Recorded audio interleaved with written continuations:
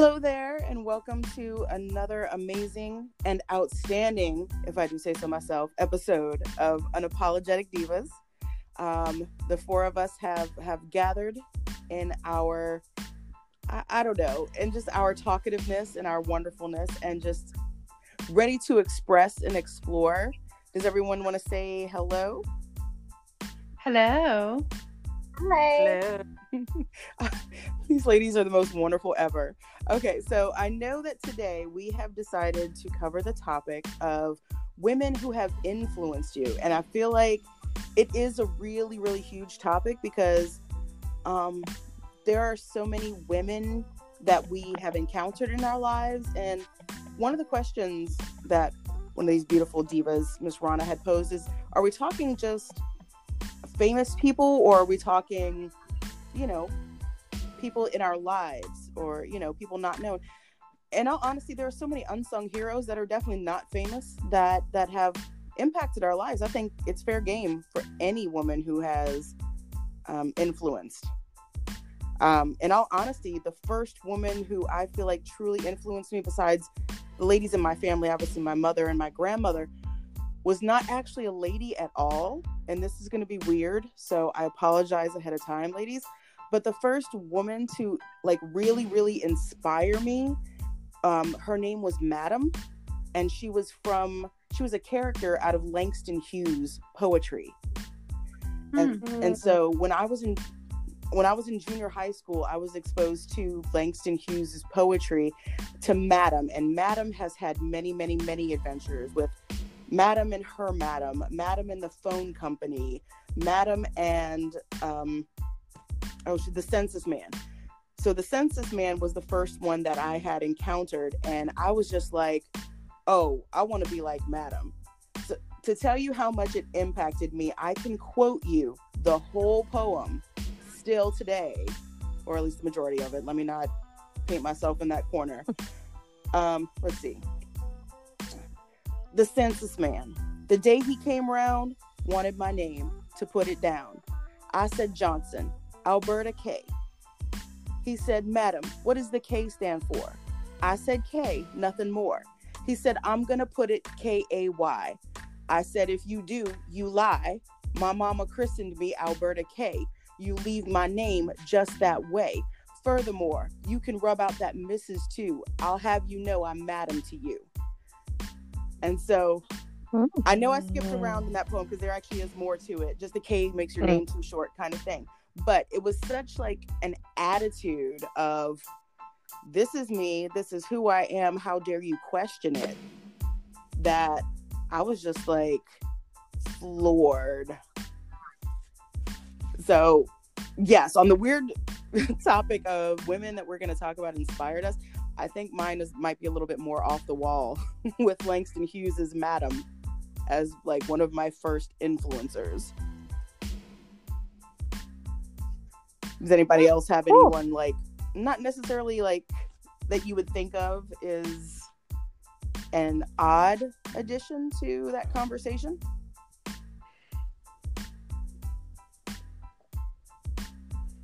Oh, that'd be no. I'm the only one that's weird. Okay.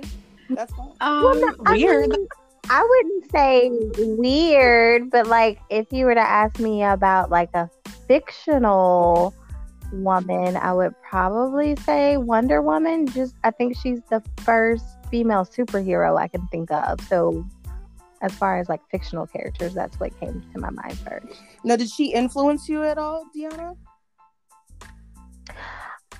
I mean, I think I'm just always, in general, impressed by women who find the strength and courage to go toe-to-toe with a man, regardless of what discipline or circle of influence it is, but just any woman who's bad enough to be I belong here too. Yep. Mm-hmm. Gotcha.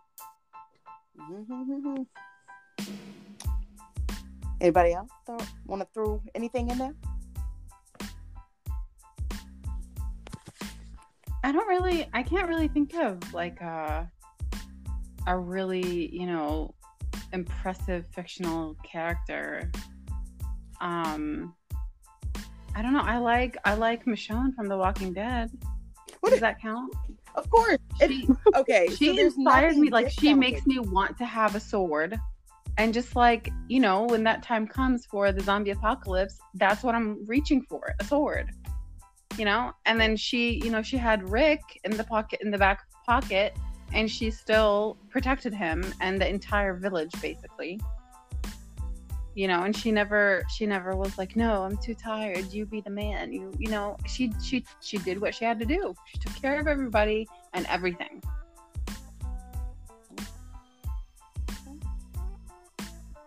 Do you guys not watch The Walking Dead? That was a really long, like, quiet time. Okay, so I'll be the first one to throw myself under the bus and say that I have not watched The Walking Dead. Me either, but maybe now I'll check it out. Well, okay, I need to. Okay, so I have a friend who I know has been on The Walking Dead, and so I feel particularly guilty for not having watched The Walking Dead. You know, because you're supposed to, you know, be part of what your friends are part of. You're supposed to support them in the things that they do. So the fact that I know someone that's been on the show and I didn't watch the show, I feel a little extra. So I'm not gonna lie, the first 3 or 4 seasons are worth watching. But what you can do is, if you want to see how awesome she is, all you have to do is type in Michonne on YouTube, and you can only see her parts. You know, that's okay too.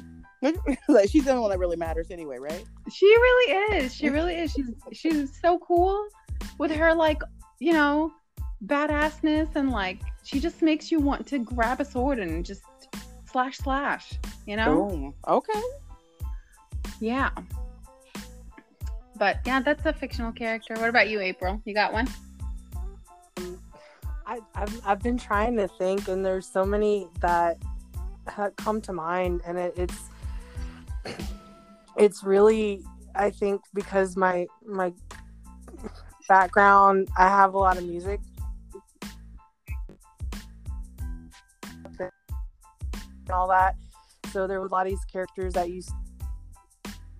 you're going through that in the musical theater world, and Eliza Doolittle from My Fair Lady. Okay.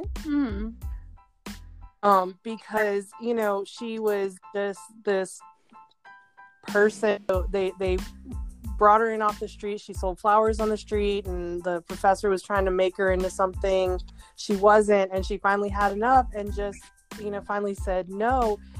And it ended up being changing the people around her, because she was like, okay, I was trying to fit in, but why do I have to try and fit in here? I'm my own person. I know who I am. Trying to fit in your world, I don't know who I am. And she was one. And then, you know, y'all, I think we've talked about it, I like Disney a lot. The movie Brave, Merida. Yes, I love that movie. It's so underrated. I was so happy about that movie because it wasn't about finding a prince and happily ever after. It was about this girl who was like, no, this is my life. This is what I want to be. You're not going to tell me what to do. And that was just so amazing, because let's face it, the Disney princesses, they're really cool, but they're all like, I want to fall in love, and da, da, da. And it's like, that is too much. That is too much. And Meredith, I really love that part where she wanted to basically challenge the other men for her own life. Yep. I was like, look at this girl though. I love her. And then how she, like, the damage that was caused between her and her mom, and then how she tried so hard to repair it. You know, it was such a wonderful movie. Right. And even at the end, she got to live her own life. You know, it didn't turn out the way you thought, okay, I'm going to do the thing they want me to now. No, it still changed her whole family and changed. And it's like that, right? You know, yeah. I love it. What about for real people? Oh, I have to say my first big girl job, as I like to call it.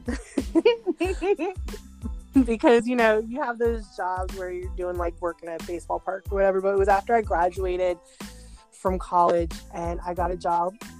And my first boss, she was this just firecracker. She was older. She was in her 60s when I met her. And she was just amazing because she taught. She was a nursing instructor. And she just had passion for what she did as a nurse, a passion for teaching.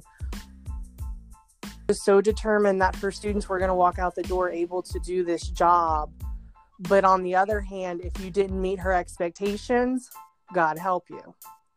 It didn't matter if you were, you know, if you're male, female, it didn't matter. She had the same expectations for everybody. You know, and she'd have, and the minute a student would say, I can't, she'd be like, yeah, I can't. You know, it was always, she had the bar always set really high. And just watching what that did, especially for some of the women that came through our program, because some of these women were coming from bad relationships. They were trying to come in and do something, you know, to be able to support themselves and everything. And just seeing how supportive she was of that and how much she would, you know, push them, because she'd see it in them that their confidence wasn't there. And she would just push that and pull that, and you'd see them just grow. And they would come in, and I'd kid you not, every single one of them, I'd hear them, I hate this woman. They hated her. But do you know that every single one of them who came out of it now love her to death? Because they saw what she was trying to do and trying to give them by being that person. Because she was hard on them. I'm not going to lie. If I would have been one of her students, I would have been terrified. But tough love. But she just saw that potential in them and was like, okay, I'm not going to give you an excuse not to do your 100% because I'm going to give you my 100%. I mean, she got to work at 5 o'clock in the morning and didn't leave until, you know, she was first one there, last one to leave, no matter what. Wow. And it just, that is amazing. That just has stuck with me all these years. And actually, I'm still friends with her to this day. And she had a knee replacement in the midst of this. She's had congestive heart failure all this time. You know, all these things that, you know, somebody would say, oh, well, I'm done. She's like, because she was so passionate about what she does and, you know, loves what she does, she just kept going. And it was just, she's phenomenal. And I love her for that, because it's just amazing what these students have gone on to do because of her. That's amazing. Yeah. So it really is. Yeah. A little tough love goes a long way. Mm-hmm. You know, whenever I hear stories like that, I can't help but think if maybe she became what she would have needed when she was younger. Mm-hmm. You know, like I obviously I don't know her, and you know, there's not a lot that you would know about somebody unless they tell you about their past. But whenever I meet people like that, I'm like, I wonder if that was really, or if they had somebody in their lives that did that for them, and they were inspired to do the same. Mm-hmm. Mm-hmm. And it's just such a powerful cycle. And it's basically really one of the best things that women, or really people in general, but women especially, we offer to the world, is that we are, you know, born with, you know, quote unquote maternal instincts, and we want to protect everyone, and we want to do all these things for other people, but a lot of us, you know, can't. Right. Except we can only do the best that we can with our children or like our close friends and families. But there are, you know, so many women in the world that reach out to other people and do way more than what they can only do at home.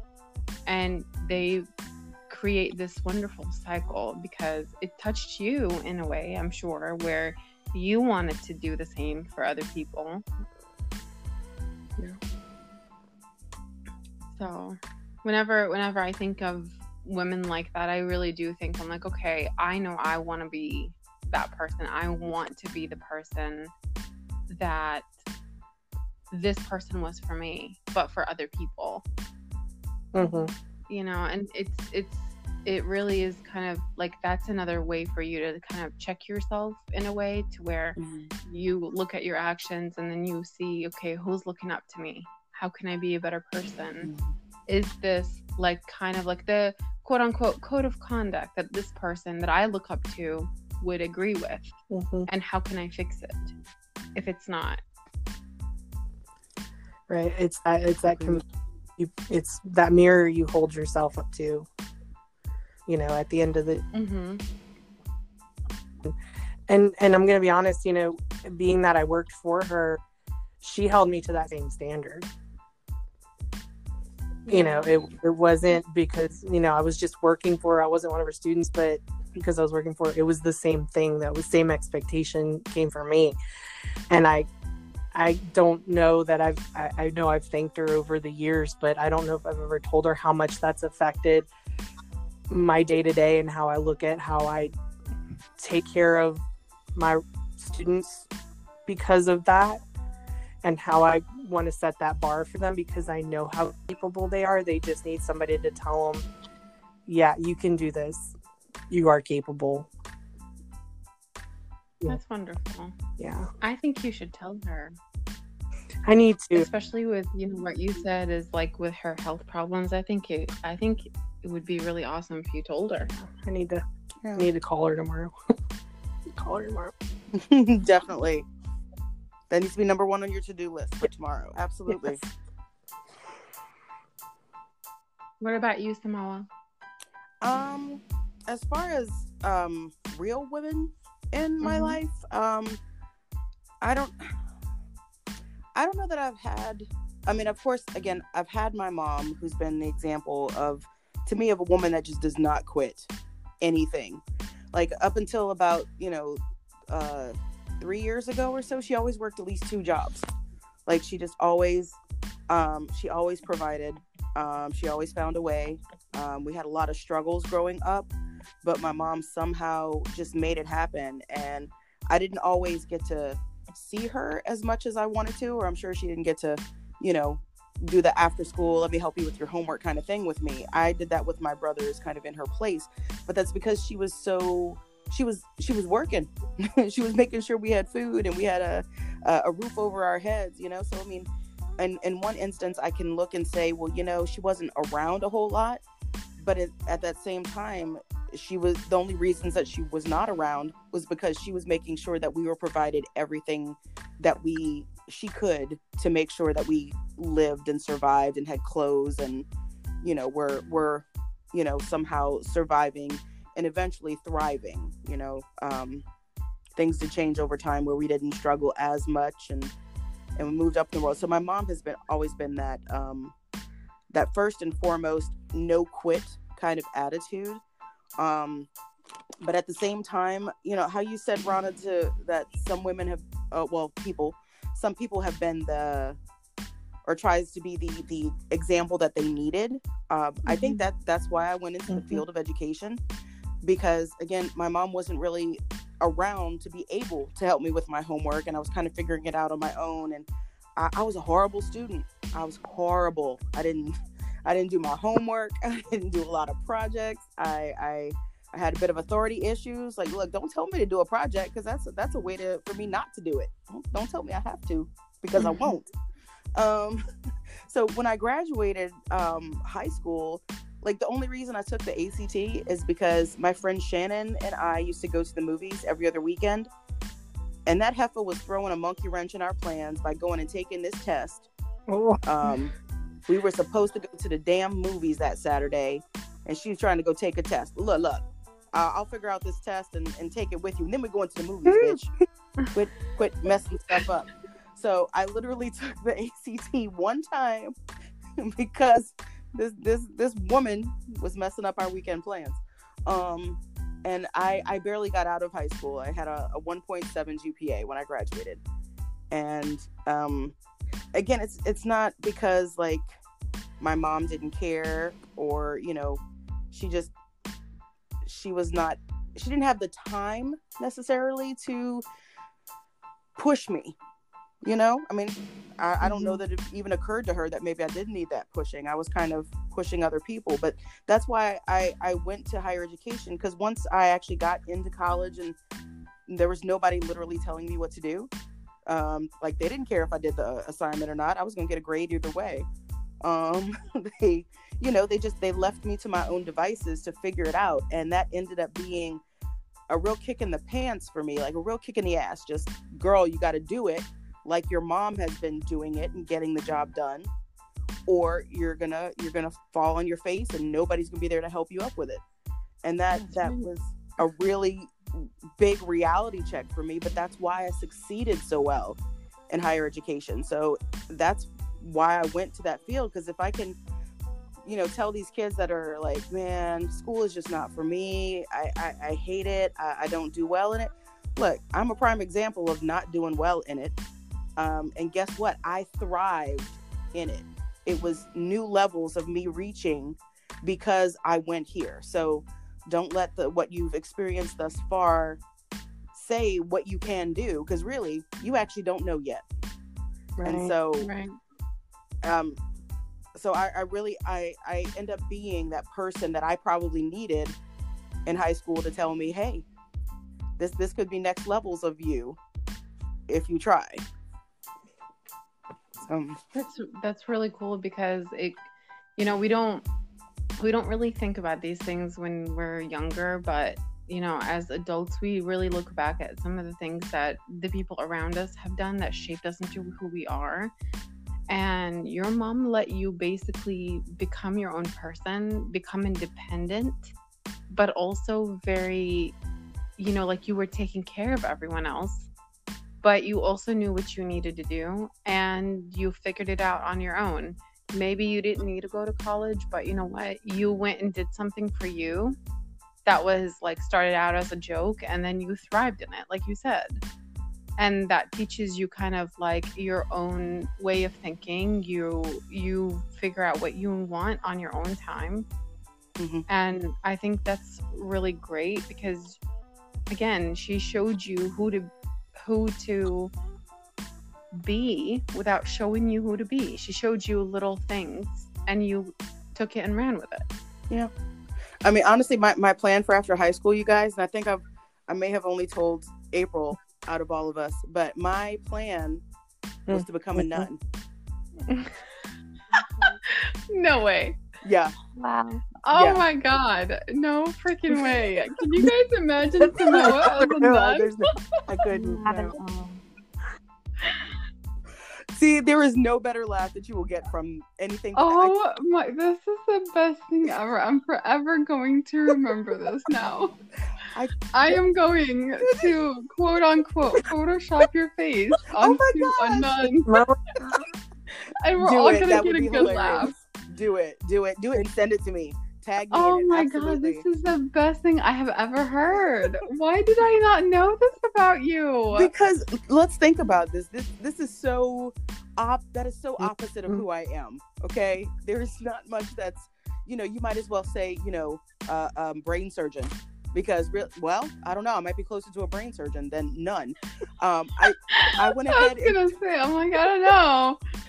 I told my son a couple months ago that was my, you know, my plan after high school, you know, because he's in 10th grade. And so, you know, he needs to start thinking about where his passions lie, or things that he's interested in, you know, so, you know, he can start exploring them.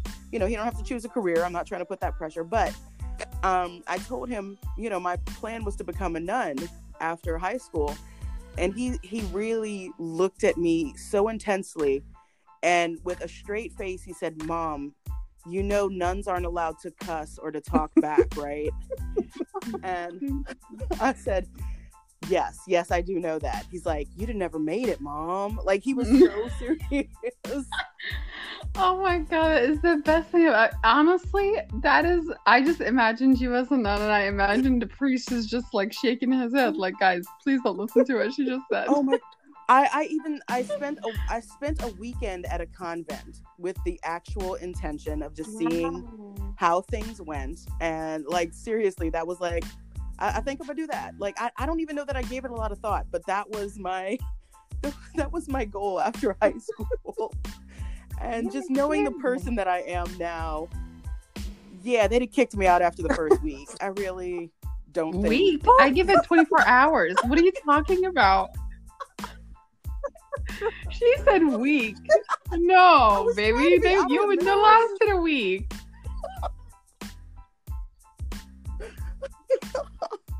Oh my god. I love this so much.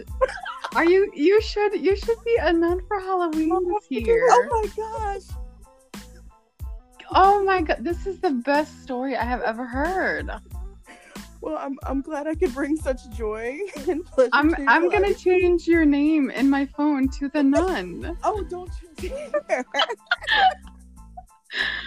Oh, that sounds like a horror movie. Please don't do that. Because it is a horror movie. Oh my god.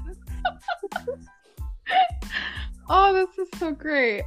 Deanna, I'm sorry. I don't know if you can top this story, but definitely not. Not even funny. All right, so you tell us. I mean, there are definitely several that come to mind. I've just been kind of reflecting, I can acknowledge that I've been very fortunate to have a lot of awesome women in my life. But if I had to highlight one, probably my maternal grandmother.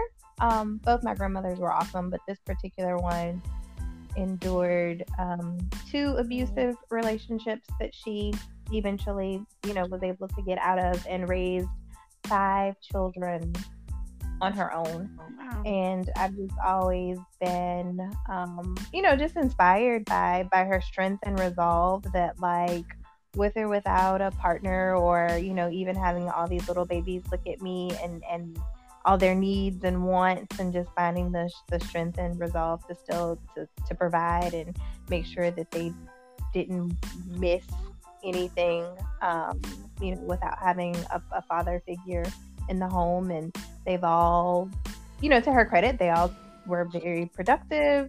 All 3 of her boys went into the military. Both of her girls became educators. She was a teacher, and both of her girls became educators. So, I think as a young kid, when you kind of look at your mom or you look at your grandma or whatever, initially you're just you just see them as someone who loves you and you love them back. But as you kind of grow and learn their story and the things that they've overcome and that they've endured, I just grew to see her in a different light.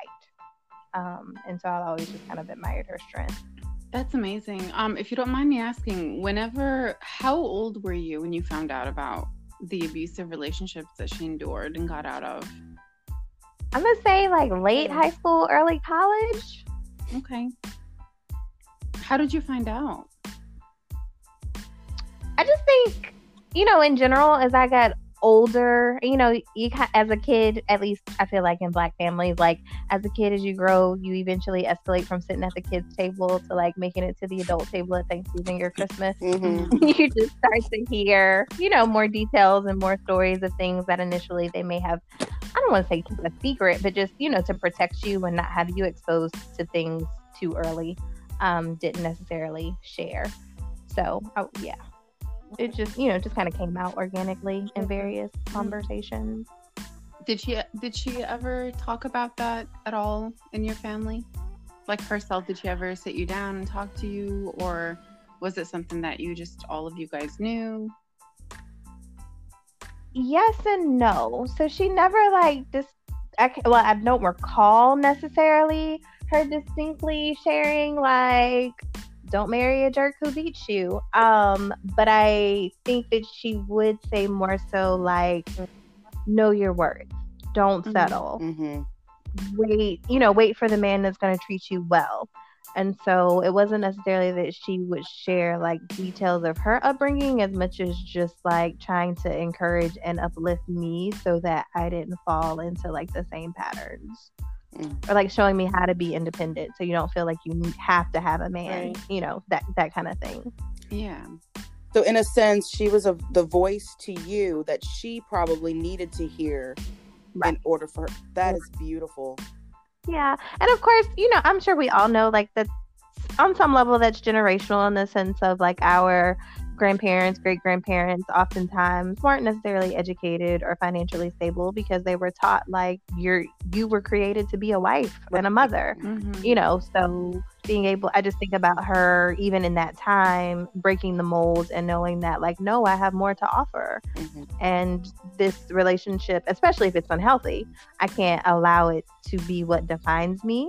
And I'm sure also to some extent, I can't allow my girls to believe that this is what marriage should look like, or that this, you know, this is what your family unit should look like. Yeah. And so if I have to be strong enough to break the mold, then that's what I'll do. That is awesome. That is wonderful. Yeah, that's awesome. That's wonderful.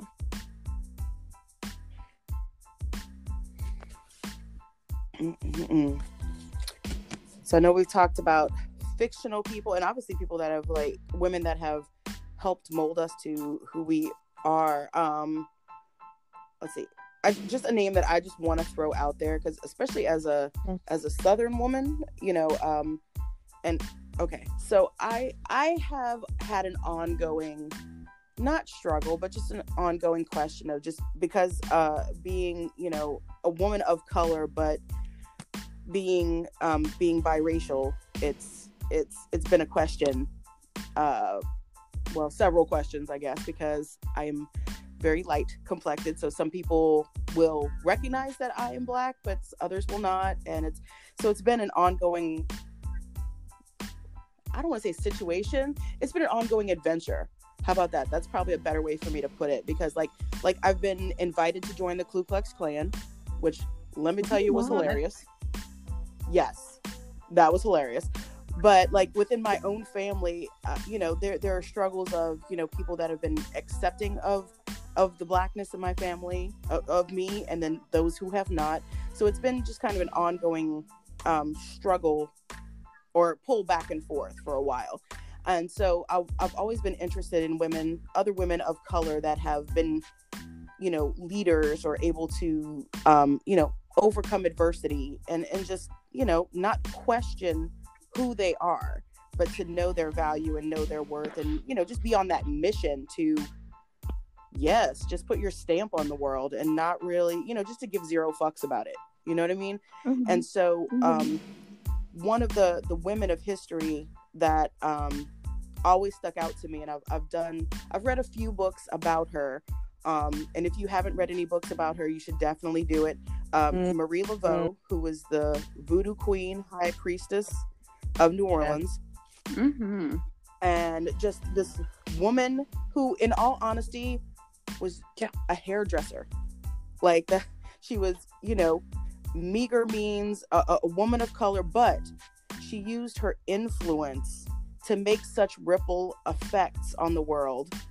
And I mean, like the fact that the St. Louis Cathedral would not be here without Marie Laveau is just like, that's something that astounds me. And that's something that I never knew until, you know, putting, again, some research and understanding who she was. But this one woman had such an effect that, look, the St. Louis Cathedral, which is one of the last cathedrals that we have here in the United States, it's because of her that it still exists.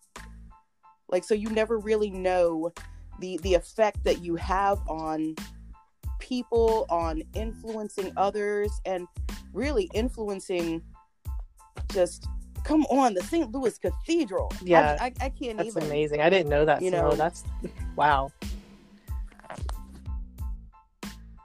Well, apparently, when she had started, you know, when she became a high priestess, and she wanted to, as she came, you know, kind of up and got more of a following, she wanted to have some of her rituals in the garden of the St. Louis Cathedral, Well, the St. Louis Cathedral, little by little, parishioners were not coming.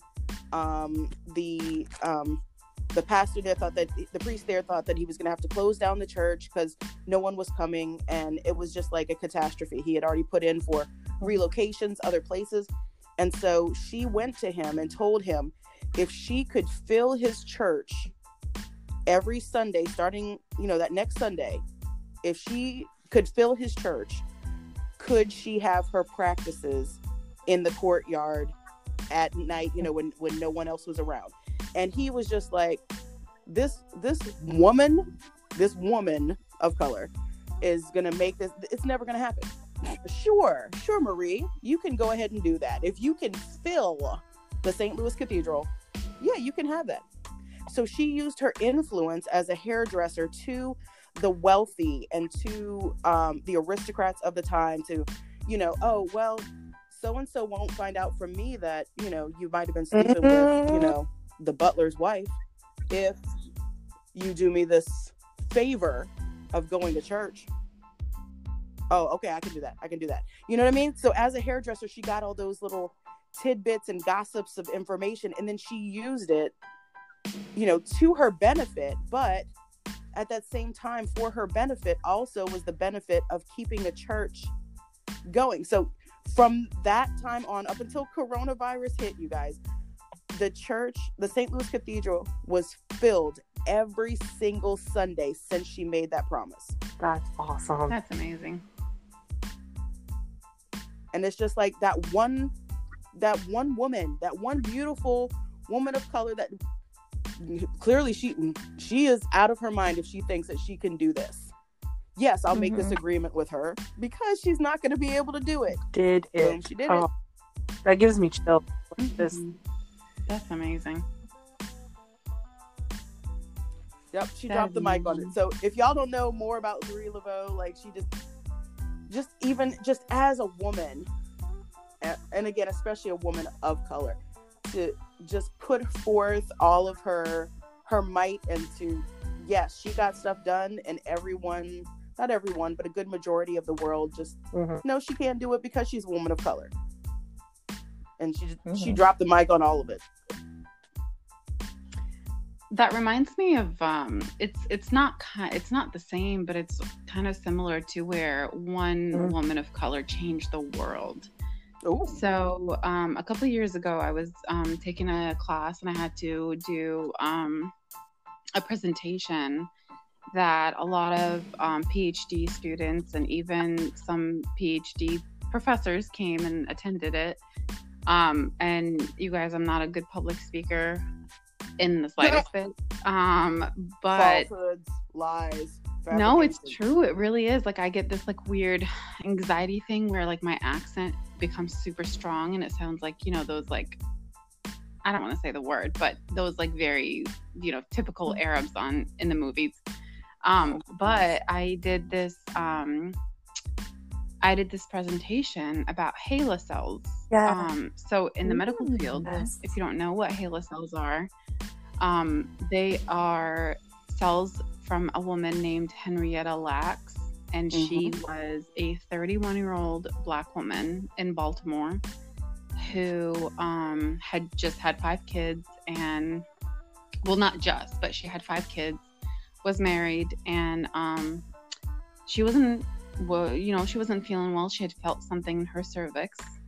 And so she went into the only hospital in Baltimore that was able to see Black patients, called Johns Hopkins. And she went in there, and they put her under without her consent. And they basically took a bunch of her cells, also without her consent. And they performed that biopsy, and they told her that, they took the cells back to the lab. It turned out it was cancer cells. Well, they told her that, and they also gave her like radiation and everything like that, and they kept the cells. Again, none of this was to her knowledge. So one of the doctors that was treating her, he realized that her cancer cells were never dying. They just kept multiplying over and over and over and over again. They never died. You know, cells, they will die at some point, but hers weren't dying. They just kept multiplying and multiplying. So needless to say, she died at age 31. About, I think it was a couple, like 6 or 7 months after she was diagnosed. She passed away because, you know, it was the tumor was the size of a grapefruit in her cervix. So fast forward a few months or whatever, now this doctor started seeing how these cells were just never dying. So he, of course, started to find things to experiment with. So he started telling his basically his colleagues and everything like that, and that's where the HPV vaccine became available because of her cells. When they realized that the HPV virus is actually connected to cervical cancer, and they came up with the HPV vaccine. And then they started finding out how that they can use some other vaccinations against some other cells, and how they could, you know, manufacture all these things. Mind you, Johns Hopkins is one of the biggest hospitals in America. They were making millions of dollars in the 50s. You guys, in the 50s, they were making millions of dollars, while her family was literally starving because they didn't have the money. And some of her family members were also insanely sick because they were poor and they didn't have health care. And they didn't have the money to go get seen. Now, fast forward a few years later, this doctor is selling her cells to other countries. Again, nobody knows about this except for the university or the hospital. And her cells were the first cells of their human cells in outer space. They wanted to see what the lack of oxygen in outer space would do to human cells. So they sent her cancer cells to outer space. Wow. So she, behind her cells, she is the reason why we have everything that we have right now in the medical field. Everything.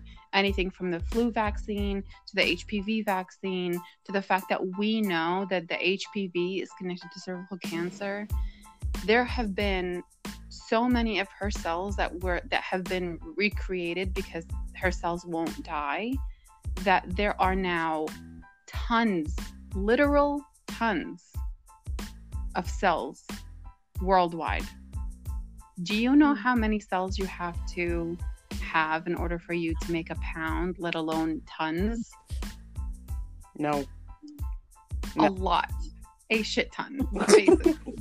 Yeah. And so now they're finding out and then what really, really bothers me is the only reason that her family even knew about this was because her children were grown at this point. 20, 30 years later, her children in their 30s and 40s. By accident, a lab tech was trying to find out if her children also had that gene. So he had called and he had accidentally slipped up and said, "Oh, I wonder," while he was taking their blood, he said, "Oh, I wonder if you have the same cells as your mother." By accident. So then the children were like, "Wait a minute, what is going on?" Well, they went and tried to talk to, Johns Hopkins Hospital and everything. And finally, it became clear that this whole thing has been theft. And consent became an issue now, because back then, up until the early 80s, maybe mid 80s, consent in a hospital wasn't really a big thing, because it didn't matter, because technically anything that you donate or the hospital has a hold of, it is no longer yours. So whenever you go to give blood, it doesn't matter what they do with it. It is no longer yours because you just gave it up out of your body. So if they wanted to go do research on your blood, you have no control over that. So that became another thing that America was kind of struggling with, was that there is the concept of consent now in hospitals. Like, do I consent to giving you the ability to do research on the cells that I just gave you? Or are you just going to do research on what I want? So, but I was amazed when I was reading that. And a lot of people don't know. A lot of people go through med school, they go through like all of these in the medical field, nursing school and everything. Nobody talks about HeLa cells. All they talk about is the fact that, yep, we are just doing these things and testing, vaccines and medications on cells. Well, whose cells are these? But nobody tells you because it's not a big deal.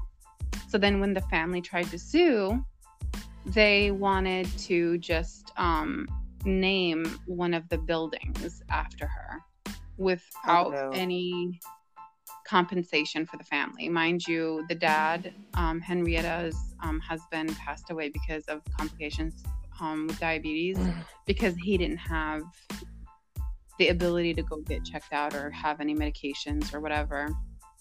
And so they were still, during this process of them suing, they still weren't able to get a hold of anything. They had no say over what happens to their mother's cell. Nothing. And then finally they won the case and they were able to now have a little bit of relief, but it took years. It took 30, 40 years. And it was by accident they even knew. Had that lab tech not slipped up, they would have never known.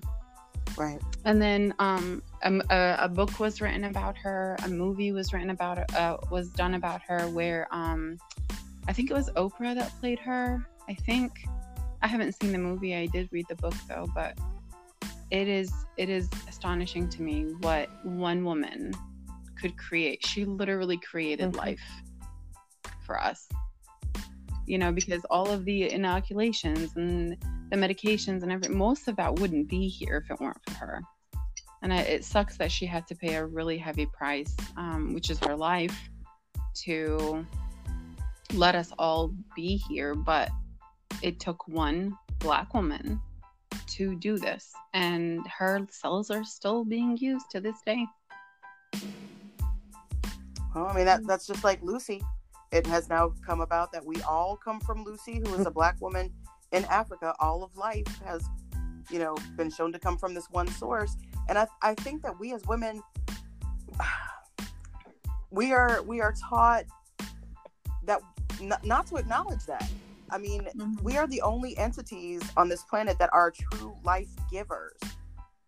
I mean, like it does take a man to make a seed, but it's a woman to carry a child and to carry,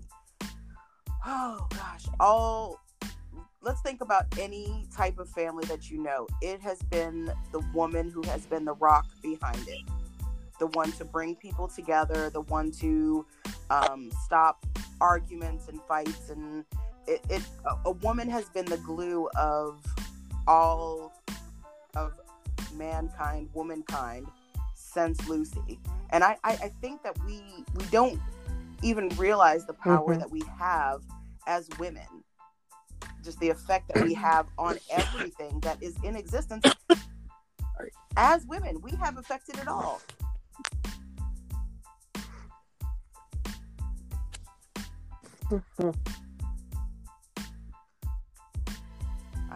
We are powerful creatures, you guys. I just want to make sure that you know that for sure. You are a powerhouse. If no one tells you on a daily basis, as they should, you are wonderful. And you are magical, phenomenal. You keep things going and moving, and do not ever give yourself enough credit. Yes. That's right. Yep. Yes, ma'am. Preach it. I love that. Oh my goodness. Why is it that I never want our podcast to end? I don't. I love it too. This is like the highlight of my Sunday. Oh my gosh. All right. Is there anything that, I know we're getting close to our time and, we could start all over again and be happy and content to do it. But is there anything that anyone wants to leave our listeners with before we end our podcast? I want to say that no matter what happens, you are stronger than you think you are. And you will make it, and you will be great, and you will succeed. And that little rough spot that you're in right now, there is light at the end of the tunnel.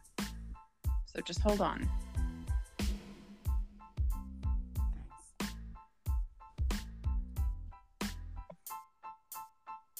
I'd like to say to the ladies, and well, if the men that are listening to this too, it is so important to find your tribe. Like, I think a lot of us have been loners for a while, and yes, you can exist and, you know, flourish to an extent by yourself and of your own, you know, traits and your own accord and how you maneuver in this life. But finding people that you can connect with, that will understand you, that will lift you up, that will pray for you, that want to see you just like out of the atmosphere, succeed in every single thing that you attempt to do. It is important to find those. Don't give up finding them. And to piggyback on that, in addition to the importance of finding your tribe, also always keep in mind there is someone out there who needs you. Your tribe needs you. And so even though there may be times where you think that you're not making a difference, or, you know, that nobody's noticing or you don't matter, know that there is always someone watching, someone learning, someone benefiting from you. That's being beautiful. I love that. That's such Absolutely. a wonderful thought in such dark times. And just remember, you are a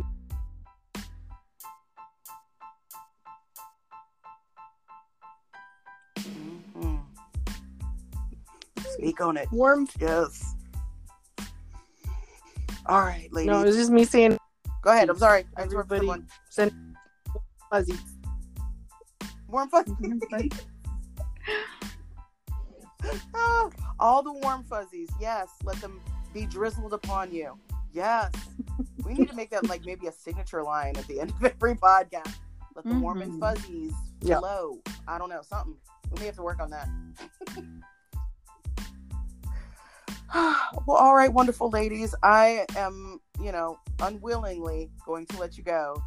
But this has been so much fun, as it always is. And thank you so much for everything that you do each and every day. Thank you, Simona. All right. Until next time, be wonderful, ladies. Bye. Have a good night.